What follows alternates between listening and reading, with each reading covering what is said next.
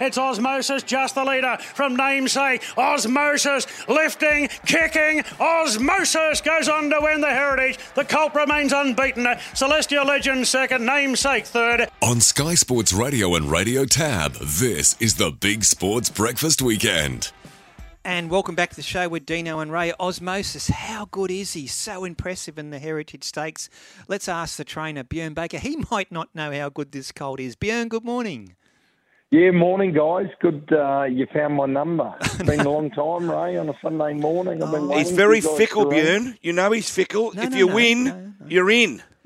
You win. If you run eighth, doesn't come near you. If you win, you're in. Well, you've got a winner in your stable, Bjorn, haven't you, with Ozzmosis. 3 starts, 3 wins. He was brilliant yesterday. How has he pulled up? And Bjorn, I have to ask you, is there any Everest interest? No, firstly, sorry, I'll go back as Steph and say thanks so much. It's great to hear from you guys on a Sunday morning. And no, he's very good. And I was pretty nervous going into yesterday. I thought, I think he's got a big future. It's only his 3rd start. I thought it was a tough ask. And just wrapped to get the win. I think there's a heap of improvement too. In terms of Everest, we'll just take one step at a time. The main aim is probably to go to the Roman Consul on the 7th of October. So very much one step at a time. With what happened to Digger Kick yesterday, Bjorn, and look, I know there's still a lot of outstanding sprinters in the race, like I Wish I Win and Think About It, etc. But does that Overpass. Overpass. We'll get to Overpass in a second. Does that make you think about whether it's worth throwing a 3-year-old as lightly raced as Ozzmosis into an Everest this year? Oh, it's a big money race, and it's sort of once in a lifetime opportunity. But we'll have a good look at him tomorrow, and we'll have a think about it. I think probably next year, I think he's a horse that can compete at that level. Mm-hmm.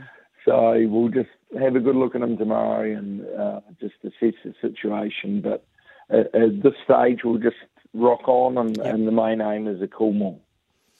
Hey, Bjorn, how is Overpass, and what are your Everest plans for the horse? Yeah, I think he was super. I thought he was great last week.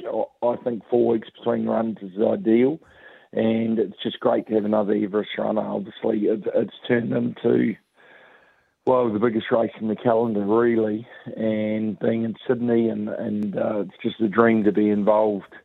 And I think he can run really well. Last year he ran a very good 6th. I think this year he's going better than ever. I'm really confident we've got the right setup with him. Last year he went to the Premier Stakes 2 weeks and then 2 weeks into the Everest. This year we'll go 4 weeks and he'll have a trial between runs. But I'm very happy he's there. I think the race shape's ideal too. At this stage in the Everest, he's the only leader, only horse up on speed, and we'll want to make it a truly run race. We want to lead by not half a length. We'll make it a truly run event. I think he's better that way. So we'll be in front for a long time. Yeah, he can sustain that high cruising speed, can't he? Hey, Bjorn, you've Overpass is in the slot with the ATC and Ram Racing, the boys from Western Australia.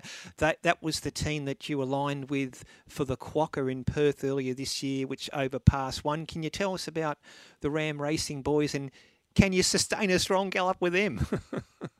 Yeah, I can't, and they're coming to Sydney, so lock up your wives, daughters, husbands and wives. They're a hard case mob, and no, really looking forward to them coming over. They'll add something to the race day. They come out, they're actually a bunch of massive guys. They'll come with their big cowboy hats, and it was one of the best experiences of my career over there. We had a great time, and I'm sure they'll come to Randwick, win, lose, or draw, and have a lot of fun.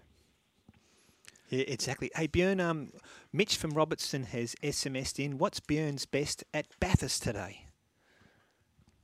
Oh, well, it just keeps rolling on. And, of course, a big dance qualifier. Very important race in its own right, the Bathurst Cup. And I actually used to do a bit of locum work as a pharmacist at Bathurst, so okay. I like Hollywood Hero. I think from a good gate. I think he's a little bit unlucky in the Dubbo Cup, and I think he can definitely be in the finish. Got the right barrier there too, Dino. Hollywood Hero. Bjorn, did you have a cheeky tipple last night? Very, very low key. Actually had a 30th birthday party, and What time did you finish? I was very well behaved. Very well behaved. You didn't answer my question, Bjorn. You had a good night. We'll say that. It was a good night. But Bjorn, you put the pads on for us this morning. That's the main thing. Yeah, exactly. That's right. So I've been up. I had the alarm bright and early, and I'll take the dog for a walk now. We'll get out and about. Nana nap during the day? But no. Trainers don't sleep, Dino. Hey. Trainers never sleep. There's a lot of competition in Sydney. I've got to get on the computer, but sharp, and you got to be on the ball. That's for sure. If you snooze, you lose. Yeah, I watched a bit of the Ireland South Africa rugby game too this morning. So we're warming up. The Warriors. Sort of back out of the pack. We're suddenly back. We're a rugby country again in New Zealand. Hey, who wins, Wales or Australia, Bjorn? Yeah, not much in it, I'll tell you what. But your coach, he's reading a lot of Hans Christian Andersen. He's under the pump, isn't he? I'll tell you what. But I'll be very pro-Wallaby tomorrow morning. Good on you, Bjorn. Hey, Bjorn, congratulations with Ozzmosis yesterday. Congratulations getting overpass into the Everest. We'll see what happens with the 3-year-old, and good luck in the Bathurst Cup today. Thanks, team.